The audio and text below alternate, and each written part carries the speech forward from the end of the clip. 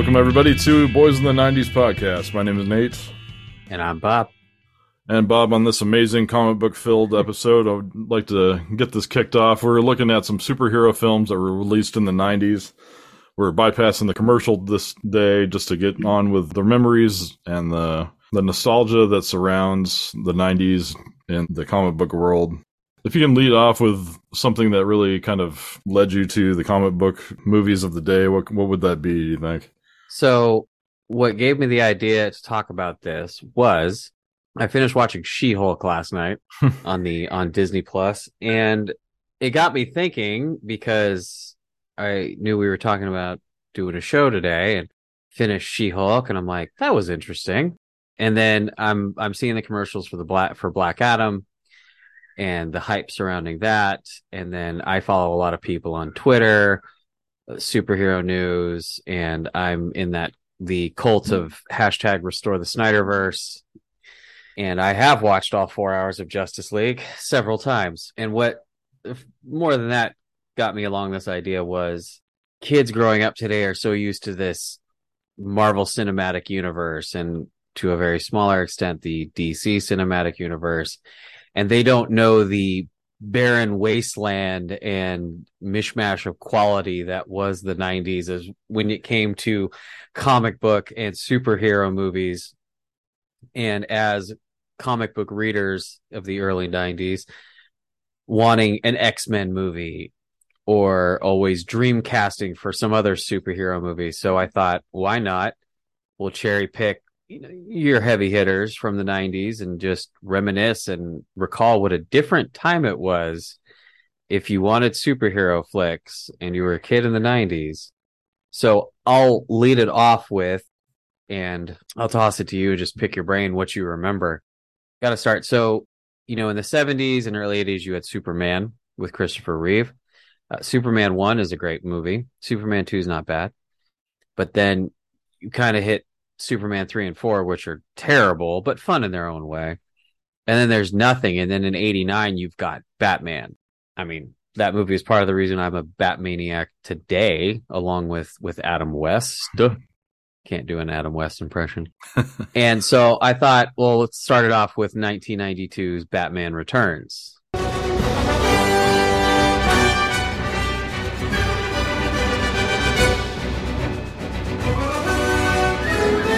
So what do you remember about, did you see Batman Returns in the theater? What are your earliest reminiscings on Tim Burton's 1992, some would call it gothic masterpiece, I guess?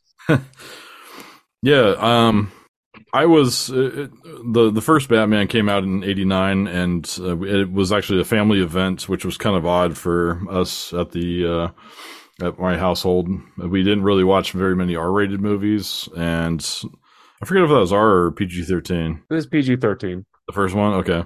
So it was I was still young though, and my parents, we wanted to watch it all together, just make sure it's not too crazy. There were some scenes that were a little bit nuts, as far as like the way that he contorted into Joker and... Come on. You want to get nuts? Let's get nuts. Tell me something, my friend.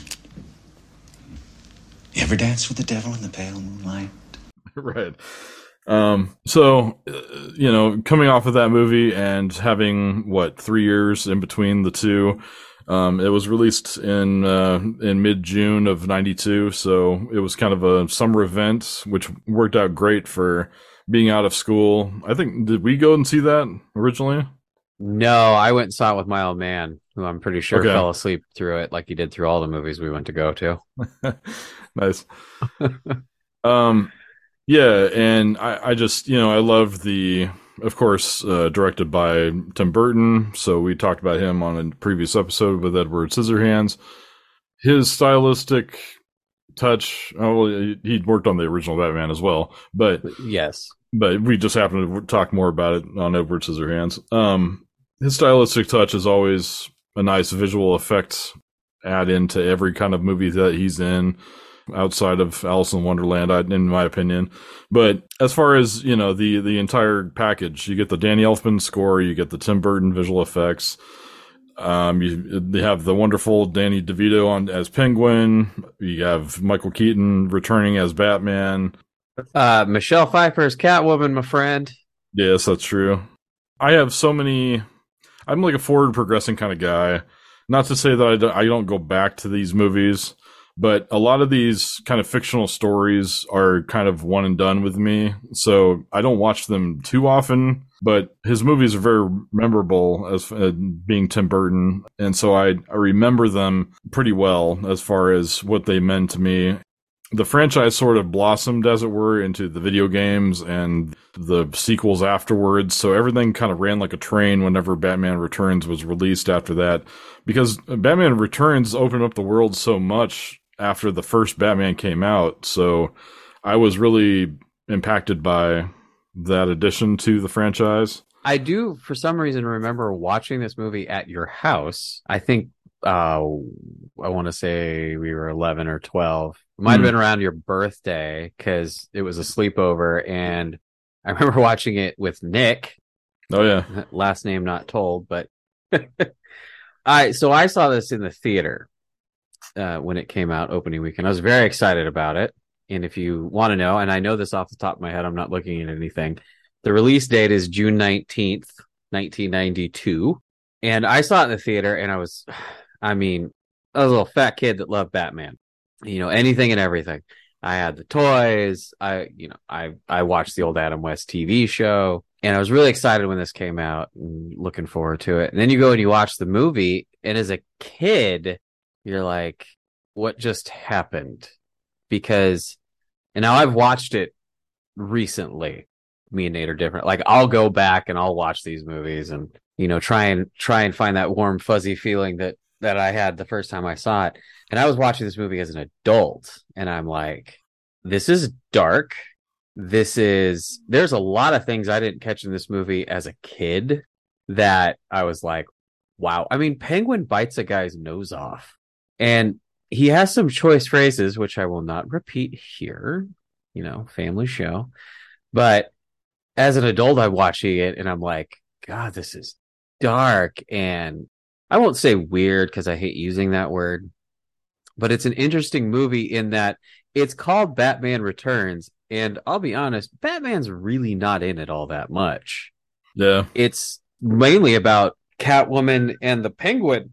And say what you will about, a grown woman falling from a window and surviving and being resuscitated by cats, because that's basically what happens. Licking her, right? But I mean, not to sound redundant using this word, but it's dark. I mean, they throw the baby off the bridge in the zoo and it floats into the sewer, and he's raised by circus freaks, and he wants to steal and murder the firstborn children of every famous Gothamite. It's bonkers. Yeah. And again, Batman's really not in it. And I won't get into the debate here because this is not about comic books. And I don't even think Nate cares about this. Yeah, Batman kills people in this movie, just like he kills people in the first movie. I mean, he sets a guy on fire with the afterburner from the Batmobile. Mm-hmm. Visually, this movie is striking. They filmed it mostly inside sound stages. That's real snow, real breath, real penguins. If you've taken the Warner Brothers tour, they point out the big sound stage where they built because the first movie was filmed in England and this one's filmed in Burbank where the studio is. And they point out how big the studio is and what they had to do to keep it that cold and keep the snow from melting. Visually, this movie's gorgeous. It has all that Tim Burton German expressionism in it, and it's just drenched in it. I don't like when they shoehorn a love interest in for Batman, but that's my own personal opinion. That's a huge beef with me because I just don't think it needs to be there. Danny DeVito is the Penguin. I came in, and as a kid, I'm used to seeing the Adam West Batman, so I'm imagining the little guy walks funny, goes wah wah wah wah, and it chain smokes. Oswald Cobblepot. Yeah, and next thing you know, he's running for mayor, which is a direct lift from the TV show, by the way. I will have you know. And it's like Batman's barely in it, and it ends like the first movie basically does in a way. Like Penguin dies, Catwoman, no one really knows what happens to Catwoman until you watch the end and a little head pops up. So Not my favorite Batman movie, and honestly, this is one that I wouldn't show. I mean, my son really wants to see it. He's very curious about it. This is not one I would show the kids quite yet, just because there's a little too much to it. And I will say, on the plus side for this movie, it does feature a really good Susie and the Banshee song, which we talked about in a previous show, Face to Face. It's good track. It's the only song in the movie. Unlike the first Batman movie that had the Prince soundtrack, this you get Danny Elfman's score, and then you get Face to Face by Susie and the Banshees. So overall, I thought we'd lead off with that one because that movie, it has this. There's two extremes. You either love it or you hate it, right? And of course, it had the funny story with this flick is it had the McDonald's tie-in for the Happy Meal toys. And they had all these Happy Meal, and they send it out, and then the movie comes out, and parents take their kids to see it, and they're like, "This is terrible," and they want to recall all these Happy Meal toys. So that was just the first one I picked. I thought we'd lead off with that because it's 1992, and this isn't going to be one of our long, prolific episodes, so we're not going to get into the 1990 Captain America movie, which is terrible but fun in its own right. If you've never seen it, I believe it's on YouTube. You can watch it for free. Yeah. Back on before we get off of Batman Returns, Sure. Like I would say it's weird. Like, I don't know if it's the nostalgia talking about it or just the fact that it's the most comic book of the Batman without going too far, in my opinion. But Batman Returns probably is one of my more liked movies of the Batman series, only because later on, the Batman movies became super serious and super realistic and super as if Batman is alive and breathing today amongst us. But Batman Returns still felt like it was straight out of a pulp comic that was just made for, this guy's a detective and he's, kind of about the town. Like, he's not in the movie as much, you say, but it's still very much the Batman world. And I think I just like that version of the Batman was just the fact that, and even later in that year in 92, we get the animated series going. So that's on TV. It's not a movie, but in the same sense, it's like it kind of kickstarted that Batman craze. I feel like the first movie had its Batman moments as far as pushing it out there like a serial and everything else. But I felt like Batman Returns really kind of pushed, I don't think a Batman and Robin or a Batman Forever would exist without, the Returns kind of getting the momentum going. Well, no, and Batman Forever exists. The way Batman Forever exists because Warner Brothers had such a bad reaction to Batman Returns. Oh, really? I think what they did was they were gonna bring Tim Burton back for the third one, or they didn't want him to come back for the third one, and he was hemming and hawing, so they let him go do Ed Wood, to keep him busy. Mm-hmm. And then they just he has a producer credit on Batman Forever, and it was their way of thanks, Tim, but no, we'll let someone else handle this from now on. Yeah. Yeah, I mean, for my personal take, I mean, I was into Batman to the degree of, I would say, Batman Returns. And then once we get the later ones in the 90s, like Batman Forever and Batman, what am I thinking? Batman Robin and Batman Forever. I think I kind of picked up more of that, momentum. Okay, this is another Batman movie kind of feel. But I mean, I didn't, as far as owning a Batman comic book, did we have the Batman comics at the time, or were we just sort of taken in by the movies and the franchise itself? Because we didn't have a Batman show yet.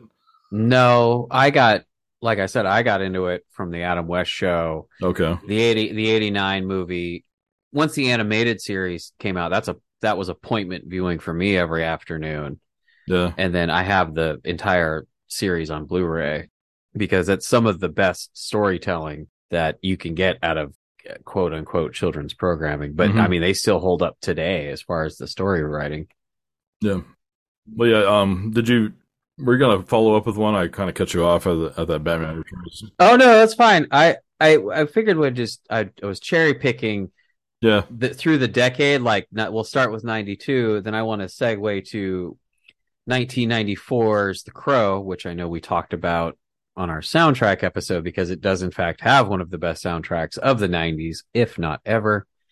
Mm-hmm. So toss it to 1994's The Crow, starring Brandon Lee. People once believed that when someone dies, a crow carries their soul to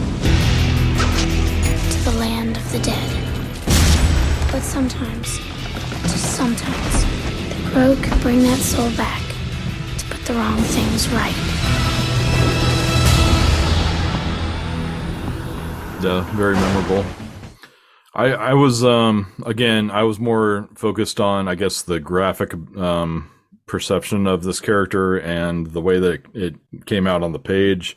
I've only seen a handful. I never actually bought the novel nor the series, but at the time it came out, it was much more just about, okay, we have another superhero movie coming out, because at the time, like Bob said, we didn't have the Marvel comic universe just yet and established by, Stan Lee wasn't showing up in every random release here and there, and it wasn't a big deal up until a certain time in the 2000s. So in the 90s, it was very much like kind of get what you get, as far as your superheroes of the 90s. Like, we didn't get Dick Tracy until the 90s, when it was like, what did we say last time? It was like 15 years or something like that. It took a while to get that movie made. Yeah, it was sitting in production hell. So it's there's tons of these movies that came out in the 90s, like The Crow. I don't know about the backstory of The Crow, but I don't know how long it took for them to flip it around into a movie. But it was definitely a really cool, I don't know, it was an indie alternative time for for kids that liked the goth feel, and it really had like their own superhero. Well, I think this is the visuals of this movie. I think for teens and older teens of our generation, this movie is a touch point for us, because if you were I want to say 12, 13-ish when this movie came out. If you were that age and you saw the trailer and then you saw the flick, it opened the door to that world of goth, as it will henceforth be known. I'm constantly having to explain to middle schoolers what the difference between goth and emo is and how they're not the same thing. That's like the new thing right now, because it all it blended like so well over the time. Right, yeah, it's all emo. So you've got The Crow in 94, and it just opens up to, it's the black. As far as the backstory, it's based off a series of comics, which you can find in graphic novel form now. I own the complete Crow series in hardcover, and if you read the book itself, it's steeped in 1980s post-punk, right? Some of the issue titles take names from Joy Division songs.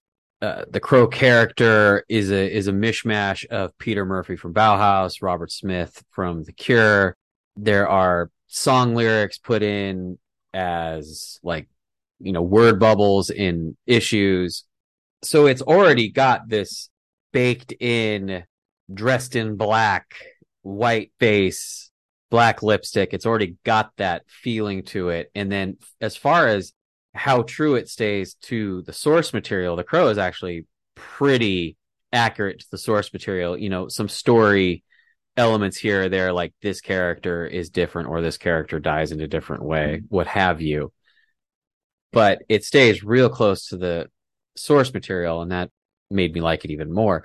But just the visuals of it, I mean, Brandon Lee in that role with that makeup, in that costume, is burned into at least my mind as something, and I have to get my thesaurus out and find a better word than iconic, but for now I will say it is iconic for a young teen growing up in the early 90s and having that be that first exposure to the darker side of life, black clad lifestyle. And I know we went on and on about the soundtrack because that was part of what opened the door for me. Was you see the movie and these songs are linked with these scenes in the movie. Like when he puts on the makeup for the first time and you see him burn by the Curazon, and it's indelible how those two are just intertwined. Same with he's hopping over rooftops and Dead Souls is on. It was that first exposure to, I want to wear lots of black and I want to wear makeup and I just want to be sad, because The Crow, I mean, it's a love story in its essence. And the guy that wrote it, James Abar, has mentioned that part of the reason why he wrote it is his girlfriend or fiance died in a car wreck, and it was a way of processing his grief, because, you know, obviously he couldn't bring her back from the dead. So he takes that story and makes it into this thing with this guy that comes back from the dead to avenge something horrific that happened. Yeah. So it's got that gothic romance element too, which, again, if you wear lots of black and are a bit malcontent and maladjusted, it fits right into your life. No, Brandon Lee was a hottie with a body in the and the goth wear, I guess the kids would say. Oh yeah, I mean, just, you know, anybody's looking for that kind of, I don't know. It's a striking figure, and I don't know how closely it looks like to the comic book, but pretty damn, actually, pretty damn. Yeah, just the way that he pulled it off. I mean, good for him. You know, like really inspired a lot of kids to try and be like, a lot of fat kids try to squeeze into some plastic clothing like I did. Yeah, that was okay. So this is as 90s as it gets. The last year I dressed up for Halloween as a kid. Mm-hmm. The last year I went trick-or-treating as a kid, I dressed up as the Crow. Yeah. And I looked nothing like him, except my face was kind of white. I have a picture of it floating around somewhere. I would love to make that the show art, but I don't. If I can find it before we post it, I'll make that the show art. That's awesome. Yeah. I dressed up as him as well at a time, and I tried to pull it off. But the funny thing is that I think we came across some glow-in-the-dark white face paint. So not only did I have like white kind of looking face paint, but it also glowed in the dark as you walked around. Ooh, so spooky. It was, you know, it's probably the same idea. Like it just looked nothing like the Crow, but his the influence of the character was very interesting. The story is very Shakespearean and kind of, you know, based around almost supernatural things. So him being a superhero makes sense. I guess, you know, well, anything makes sense. I guess if you're a superhero, you have like anything available to you. But I have to say that, you know, because I was a super fan like you, and I went on to buy like almost every DVD released, I was a big nut of the DVD commentaries. And Alex Proyas, the director, gave one of the worst commentaries I've ever heard on a movie. It just was so boring, and I don't know what, you know. It was really just a downer. But he went on to make Dark City, which is an amazing movie. He eventually made iRobot. So, you know, he was prolific. That Audi commercial with the robots. The which one? That Audi commercial with the robots. Did you do that one too?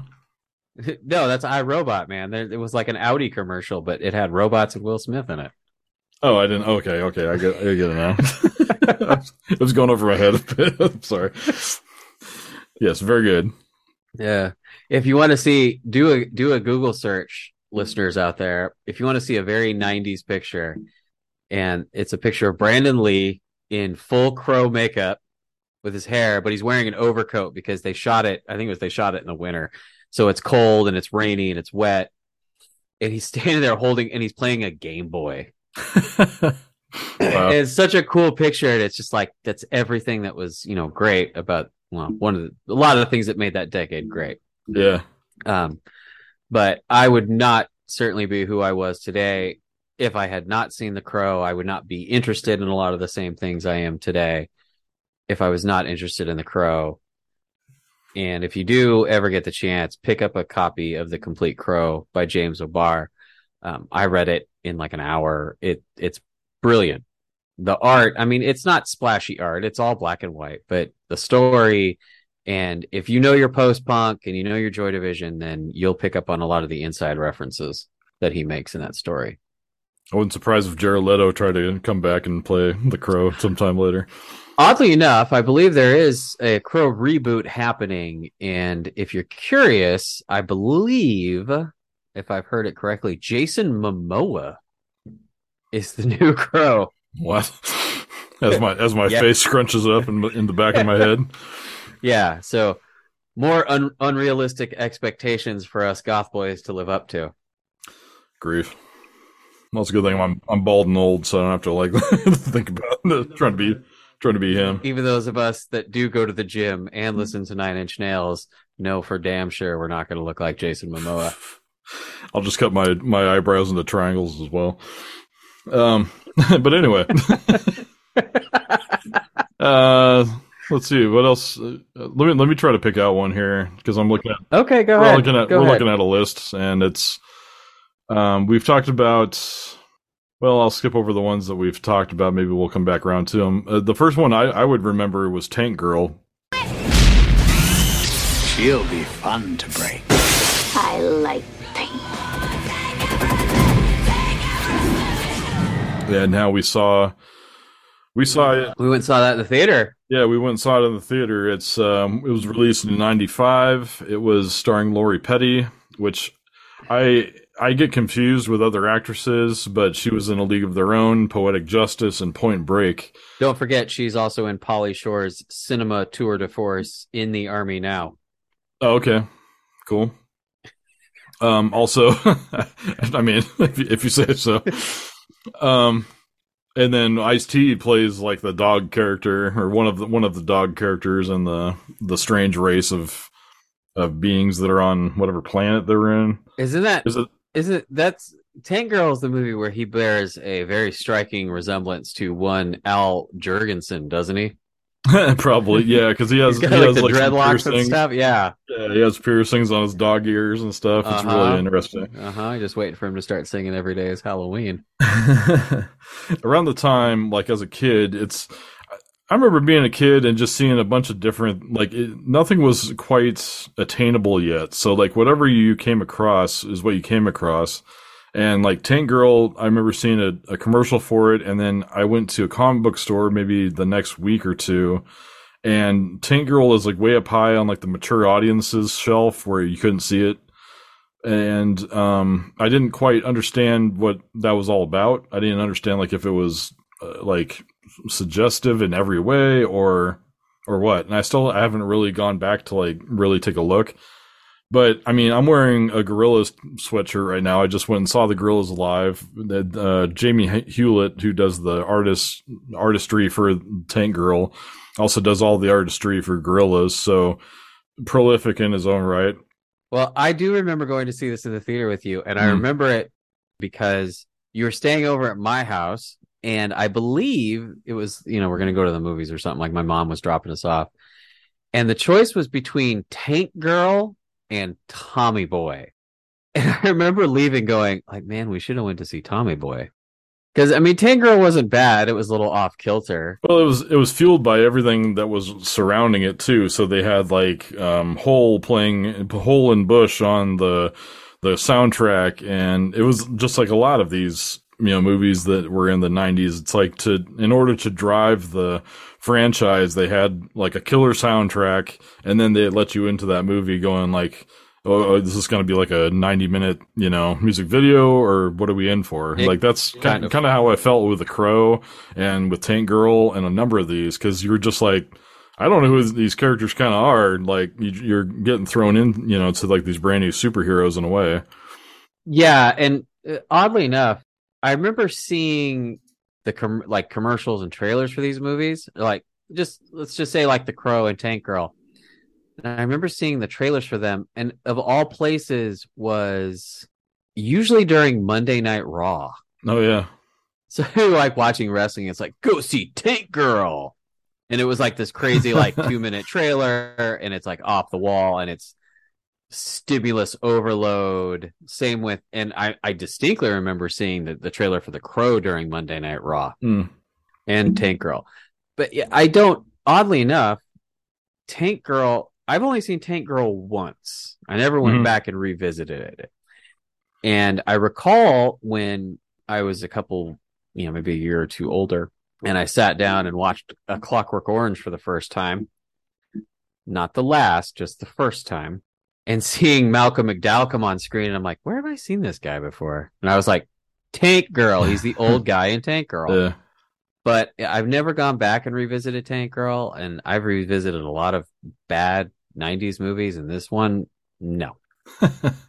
Well, one of the biggest tracks on the soundtrack also incorporated a tank in its music video, which is Bjork's Army of Me. So there's like a bit of a tie-in with your MTV culture, and you feel like everything back then was like a stylistic roller coaster, because it was like, wow, cool. This is like pre everything being CG and, manipulated, and certain things were not green screen. They were more like on sets and everything. So there's a bit more of everything being on the same level. And then as soon as CG kind of kicked in with more movies, everything was on like its own planet in a way. Like, so you kind of fake any little part of the movie that you wanted on screen. So that's why, I don't know, like just seeing some of these like actually come to life on screen, it was kind of interesting and magical still, sort of like a Star Wars sort of feel where, miniatures are still a thing. And I don't know. That's just my take on.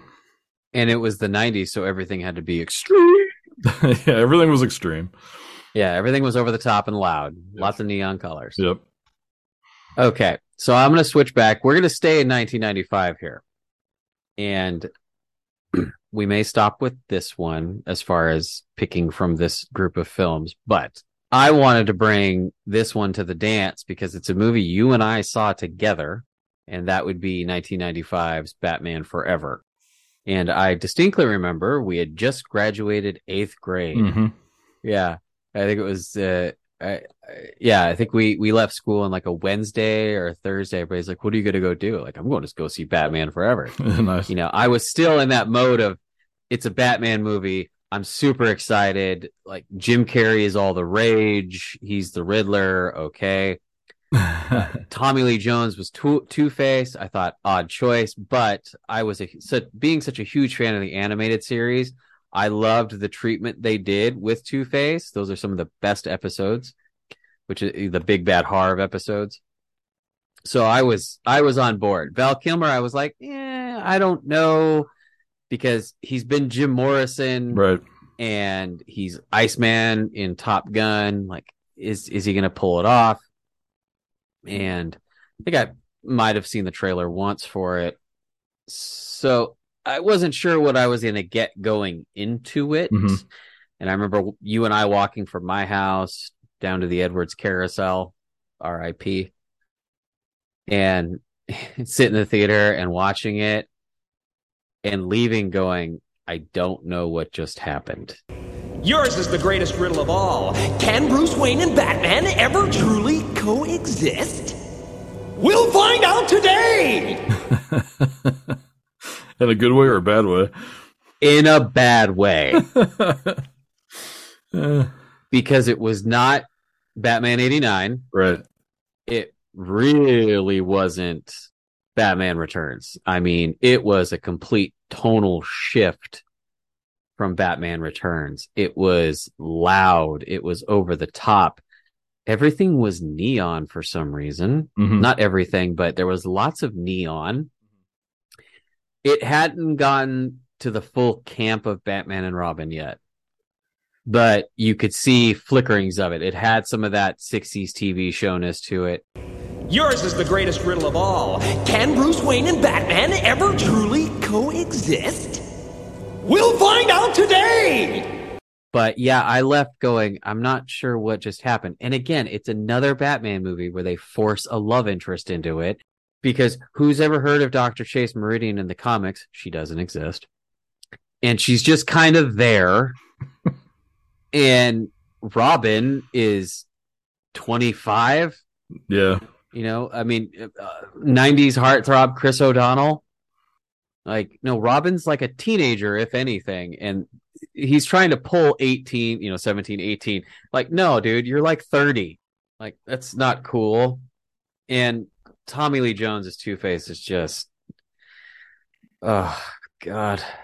Like, like there's that moment in the very beginning of the movie where he's doing it with earnestness and sincerity, and he's pulling from the two personalities of Harvey Dent and Two-Face, and it's good. And then in 2 seconds, it goes straight to over the top, and it's no, this is bad. And it was more cartoony, and it's grown on me with age. I watched it with the kids recently, but in the 90s, though, I will say that movie was a juggernaut. I mean, it had tie-ins for everything. Like I don't have them anymore, but up until, I mean, my mid 30s, do you remember the frosted glasses you could get at McDonald's for $1? Yeah. And those are like one of the last things you could buy at McDonald's that were built right. Those things hold up. I mean, I used to put my drinks in those glasses up until my early 30s before I lost them. Nice. And, you know, he had the McDonald's superhero burger. I don't know if you ever had that one. No, that was that one that you were talking about with the larger bun. Uh-huh. Yeah, I haven't tried it. Pretty tasty. Yeah. Not something like a 12, 13-year-old should be eating that's not, you know, active and playing sports instead of sitting on their duff and playing video games. But that movie had an insane just merchandise lineup behind it. You got toys, video games, which none of them are good. I've played them all. Yeah. Had an arcade game. It had that soundtrack hype behind it, which we touched a little bit about in our soundtrack episode. Yeah. But it had a monster soundtrack, and if you were alive in the summer of 1995, you could not escape the rolling boulder that was Kiss from a Rose by Seal. I mean, it's just to this day you can't get away from it if you ever watch the movie. Right. But yeah, no, I left wanting, but it's probably one of my some of my best 90s memories are just walking down to the carousel and seeing that movie with you. It was fun, but the remembrance of the actual going to see it is more pronounced in my memory than the actual movie itself. I'm looking at scenes right now, like just to jog my memory, and I'm looking at an Annie Lennox inspired Riddler. I'm looking at Chris O'Donnell looking like a young guy. Now the thing is, like, I can suspend my understanding of the culture or the lore to say, like, okay, I don't care like how old this guy looks, but honestly, when it gets, you know, thrown around to the point where like Riddler looks more cartoonish than the 60s Riddler did. Oh yeah. I didn't feel like I was all that invested in that character at that point, because I was like, this guy is just off his rocker. I don't care really, you know, because he's almost like trying to upstage Batman on the screen. So, like, what do you do with that? Do you like the jacket? It keeps me safe when I'm jogging at night. Right. And then, Drew Barrymore and Debbie Mazar are Sugar and Spice, which why are they there? Like, is it just to return with some known characters from the book? No, they were just, you know, Drew Barrymore was making her comeback, and I don't know. You know, it's like whoever they could find, like, just sort of ended up on screen. And the last thing I made a note about was the shark fin Batmobile. Yes. Because that was, although it was very striking at the time, I mean, and it still kept with my ethos of let's keep everything as unbelievable as possible. This is a superhero comic book coming out of like the creative world of, you know, nothing. So anything is possible on screen. But in the same sense, it's like, if your movie is called Batman Forever, like, what's going on? Like, who's the center of the focus on? And then instead they had like 3 or 4 different main focuses, like, to draw your attention away from Batman. So I don't know. Yeah. And this and Batman Returns started that trend where it was like, well, if one villain works, we need 2. Yeah. Instead of just keeping it, you know, like Batman 89, or, I mean, I guess the 2022 Batman, which we won't talk about because no. I'm just sure that the executives, whoever stays in the film industry for that long, they already know who Batman is, so they feel that everybody already knows who Batman is on screen. So they just sort of bypass the origin story and everything that's already been discussed in previous movies. They jump right into where is he today? What's the newest threat? And oh, we have a double threat, and oh, we have this other sidekick. So it just felt like they were throwing a bunch of like fridge magnets at a at a fridge, going like, I hope this one sticks. Yeah, I mean, as far as like the creative opportunities for like that Batmobile and like what was the flying one? Oh, the Batwing. Yeah, the Batwing. I mean, they made great toys, but as far as being in a movie, it just felt like it was a bit much, like trying to fit everything into however long that movie was. All right, so yeah, Batman Forever, excellent movie. I totally remember that. If we can snowball into Batman and Robin from there, I mean, not to make this too Batman heavy, but that is what we know, after all, to be the best in the 90s. They are certainly synonymous. Yeah. I mean, that would be like, what, 2 years or so into high school that the Batman and Robin came out? Yeah, I saw it summer. This one I went to see by myself, I'm pretty sure. But no, you might have gone with me. This, it was summer of 97, so it was going from sophomore to junior year. Yeah. And again, that was set out there almost like an MTV movie kind of feel, where Smashing Pumpkins sort of entered in the hot seat as like the major the major band to release a song for the movie. Smashing Pumpkins has entered the chat. Yeah, absolutely. We get Batman and then Robin, as well as a new Batman, George Clooney, and then Chris O'Donnell returns for his Robin role, and then we also get Batwoman, Alicia Silverstone. How about Batperson? That's not Batgirl. That's not very PC. How about Batperson? Right. I think I just lifted a direct line from the movie. Oh yeah, okay. But it was, for what it was like sort of a dad joke telling Arnold Schwarzenegger walking around saying something about ice every other second. Oh, the ice puns. They just don't stop. Yeah, which, I mean, that was probably around that time where I was like, okay, you're Arnold Schwarzenegger in a suit. Like, you're not fooling me. Like, you're just, like, you're supposed to be playing the part. And honestly, like, in every iteration of Mr. Freeze I've seen, it's always been some kind of scrawny, doctorish sort of character that may get his strength from this ice suit, but it's more about keeping him alive or something.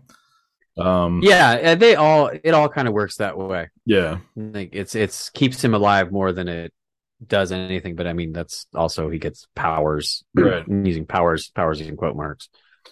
And then we get the Foxy Uma Thurman and her Poison Ivy, blazing red hair is Poison Ivy, controlling all the plant life. But then the biggest thing and the biggest reason why I wanted to see it, of course, was that year we had to go through the side story of Bane breaking Batman's back.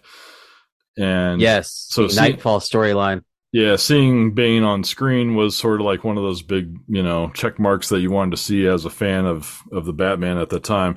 And, to be honest, like, I am kind of a, I don't know, laissez-faire sort of comic book fan in general. I really like artwork, and I really like special editions of things like holograms and following a series from one book to the other and trying to just, it seemed like most superhero storylines sort of ended the exact same. So whenever something happened that was kind of outrageous, like Superman dying or Batman breaking his back or something like that would come out of the 90s, like it was a big deal whenever it actually entered in, a movie. And we actually didn't get to see that. I don't believe in Batman and Robin. No. I was just thinking about this. What makes the Marvel Universe good now, for the most part, and what is good about The Crow, and what's good about, and go ahead and flame me or whatever, about, say, Batman v Superman by Zack Snyder, is it stays close to its source material. And the problem is in the 90s, minus The Crow and maybe Tank Girl, but I'm not familiar enough with the Tank Girl comics. No one stayed close to the source material. They would just write these stories and they put Batman in it. And in the comics, Bane is a very intelligent, and I believe he's of some form of Spanish South American descent. So he speaks Spanish and he speaks English. And in this movie, they basically treat him like, Frankenstein's monster. He just goes and like uses one word phrases. Was he like a pro wrestler? Or like he was, he was, book, and he's dead. Right. The actor that played Bane in the movie is dead. Yeah. And he's green for some reason. So I was like Nate, I was excited to see Bane because I had followed the Nightfall storyline and I had some of the books, I had the issues where Batman's back gets broken. And I was excited to see it. Like, are they really going to do that? Like in Batman v Superman, when I saw it and you're watching like the last 20 minutes of it, you're going, they're not going to kill Superman, are they? Oh my God, they killed Superman. Mm-hmm. You're waiting for that moment because there's Bane and he's going to do it. They kind of turn him into a sideshow joke. He's just Poison Ivy's muscle when really, if you're staying closer to the source material, they would be working together or he'd be just doing his own thing. I love Uma Thurman as Poison Ivy. She's so campy. And between this and Pulp Fiction, Uma Thurman was one of my 90s crushes for sure. Batgirl, well, it's Batgirl. And again, though, this movie, it's the neon, it's the black lights, it's all these loud colors. It features a brief cameo by the recently deceased Coolio. Yeah.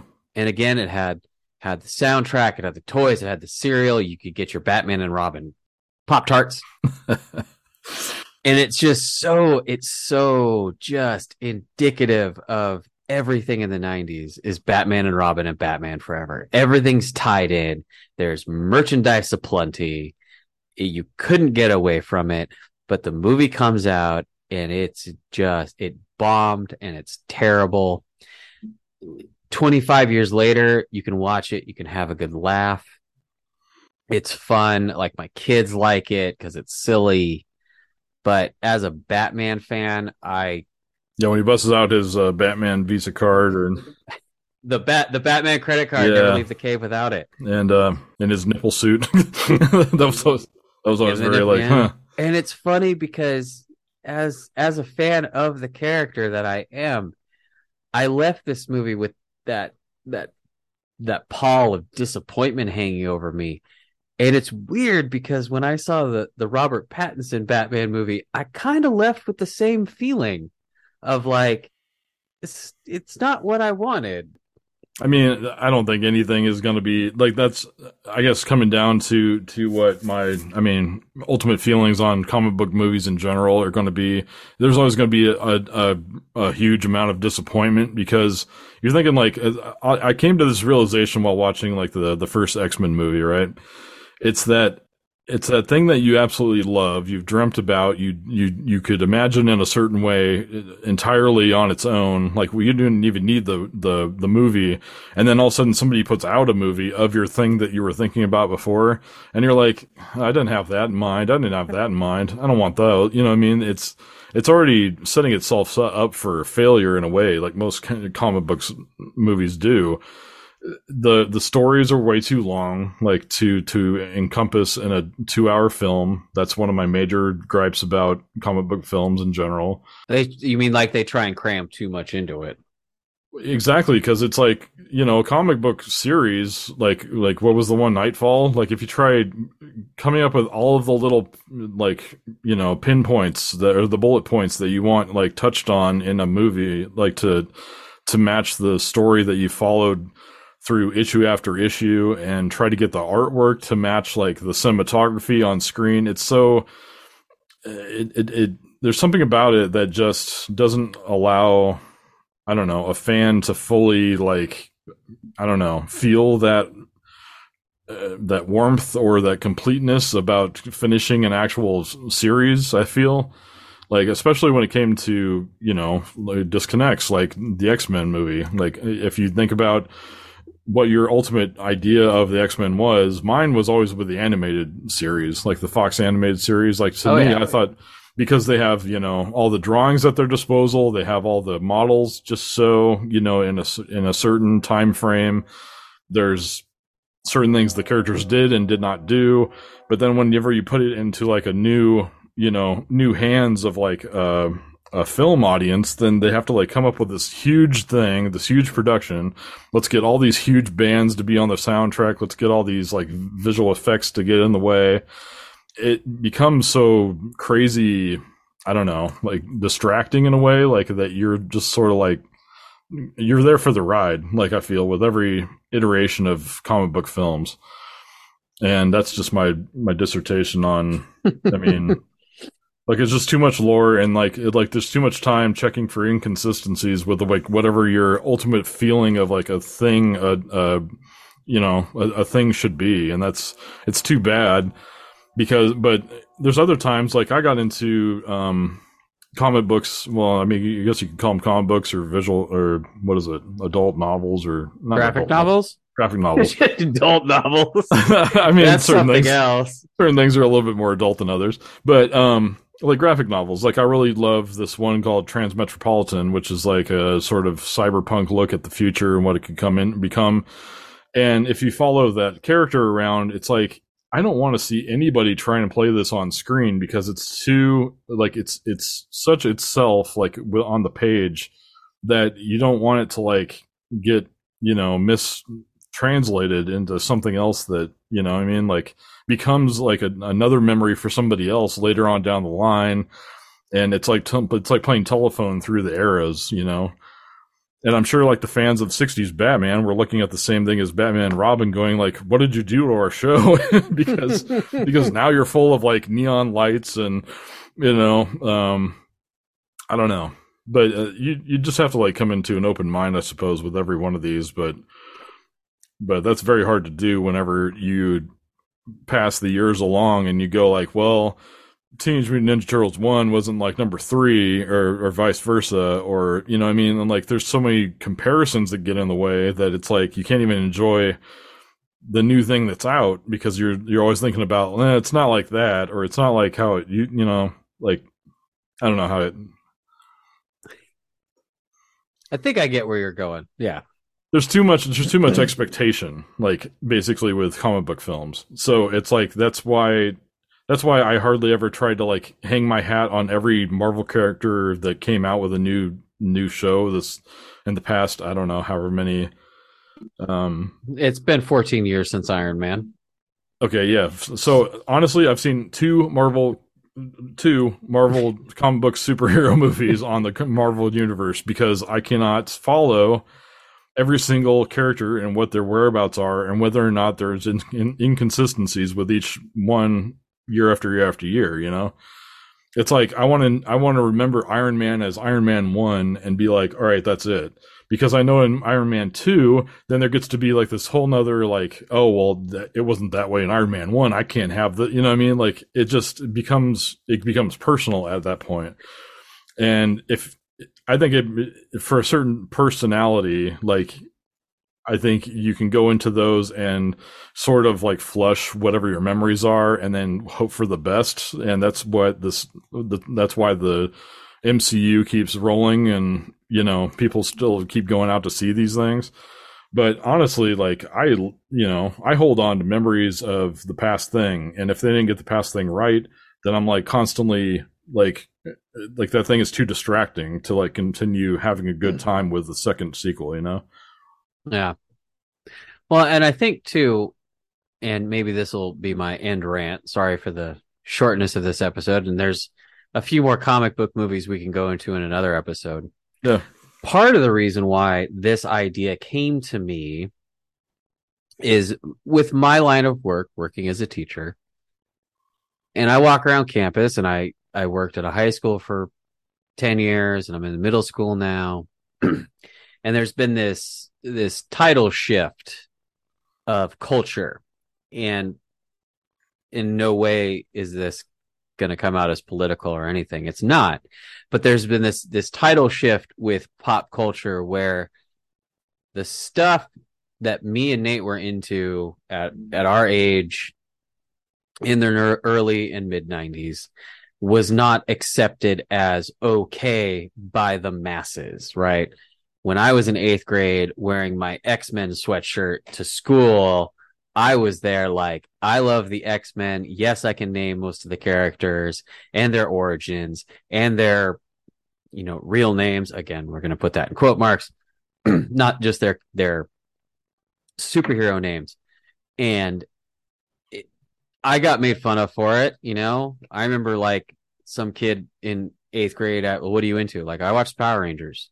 I was 13 and I was watching the Power Rangers, and I caught a lot of grief for that.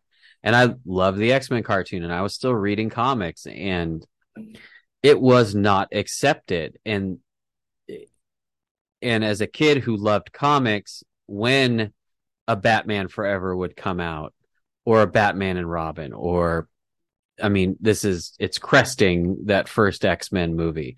When things like that would come out and I'd see it, and it did not pay a lot of respect to its source material or its roots. It was like, I don't like this because I grew up on this thing, and you're taking you're taking my thing and you're distilling it, and you're taking the essence and you're trying to make it acceptable to those in mass, which I get it. Making movies is a for-profit business, and you need the most people you can get. You need the most set of eyes. You need the most butts in seats, right? And in the past 10, 15 years, they've figured out how to do that, is how to take these storylines from comics and adapt them and make them palatable to the masses and turn the emotions on, and you won't get attached to these characters. I was sad when Tony Stark died in Avengers, right? I've been riding that wave for years, and when he died. But in the 90s, it was so different because it wasn't acceptable by the mainstream to like this stuff. And it was outliers. And that was cool to me because I didn't really feel the need to fit in.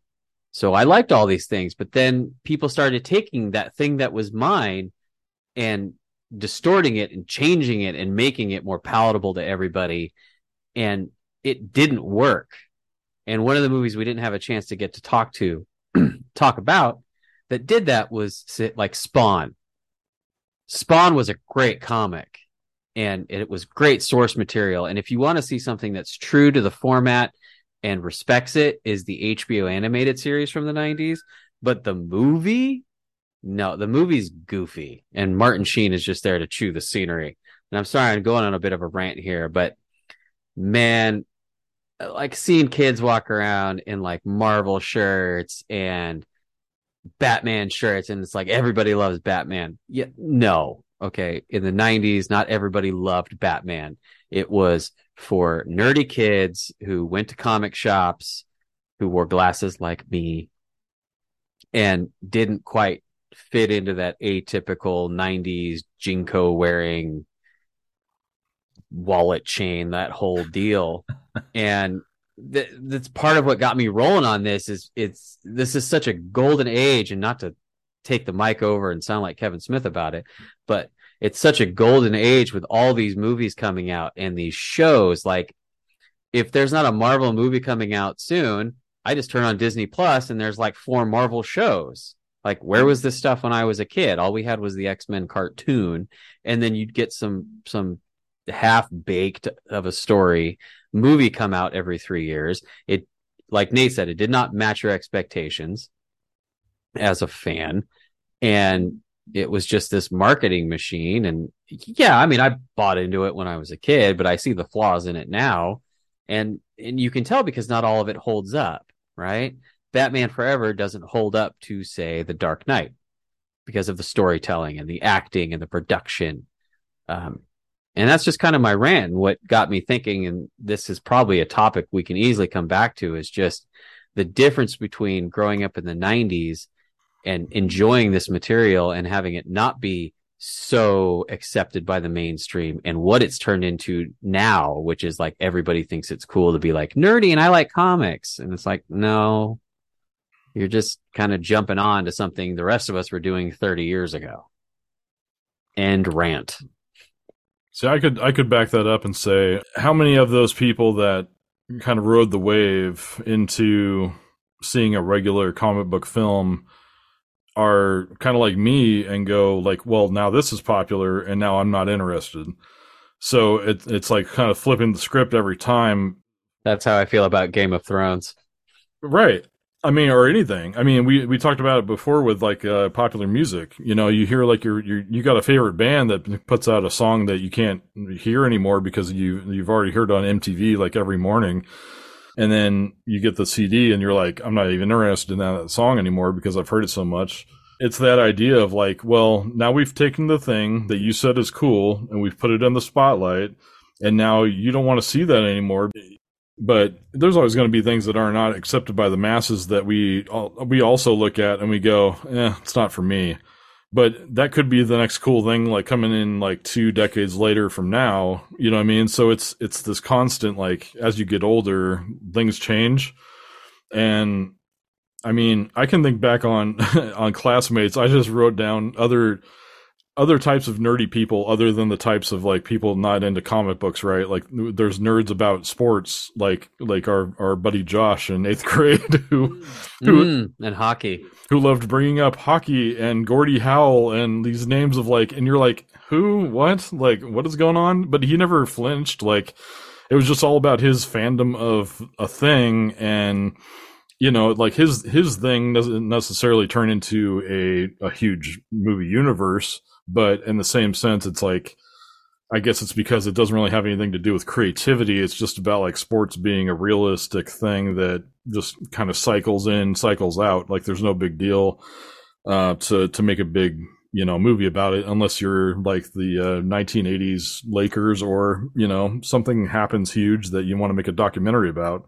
That one they did about the Bulls is pretty good. Oh, the Bulls one was great. Yeah. Yeah.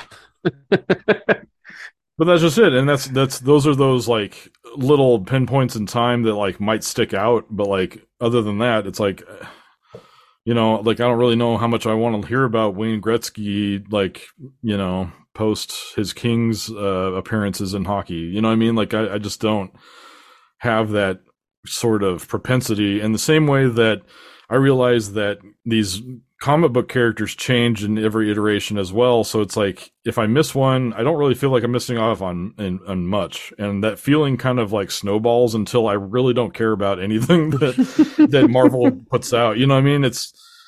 That's all it is. And I love the creativity. I love the fact that they're willing to, you know, play with people like Smashing Pumpkins and everything on soundtracks. And I think that part's cool because I love music. But I don't know. It's just it's a funny thing that like when you grow up on these movies and you see, you know, different superheroes come out, like which ones you attach yourself to, in the same way that kids are doing now with like anime. I mean, there's like little anime series with like one season of a series, and somebody's like a super huge fan of it. And you know, I talk to younger fans in their 20s who grew up on, I don't know, SpongeBob and later into like Naruto and all these other things that like I just never got a hold of, and they can't explain it. You know, they just get into the art style, the feel, the whatever, in the same way that a Batman exists. So I just sort of like throw my hands up and go, like like it's all in a great, I don't know, creative world. So but I do love the 90s for the fact that it was like the last era where we got a bunch of hodgepodge of different characters without a universe behind it. Right. That really was just like a machine that like kept cranking them out. Like, you know, okay, what's next on this deadline? Oh, Doctor Strange. Okay, cool. I hope that's good.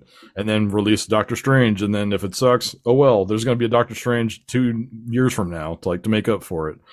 It just becomes like a kind of worthless existence like of films anymore, like where you just keep cranking them out. So that's just, again, I guess my rant on the entire thing.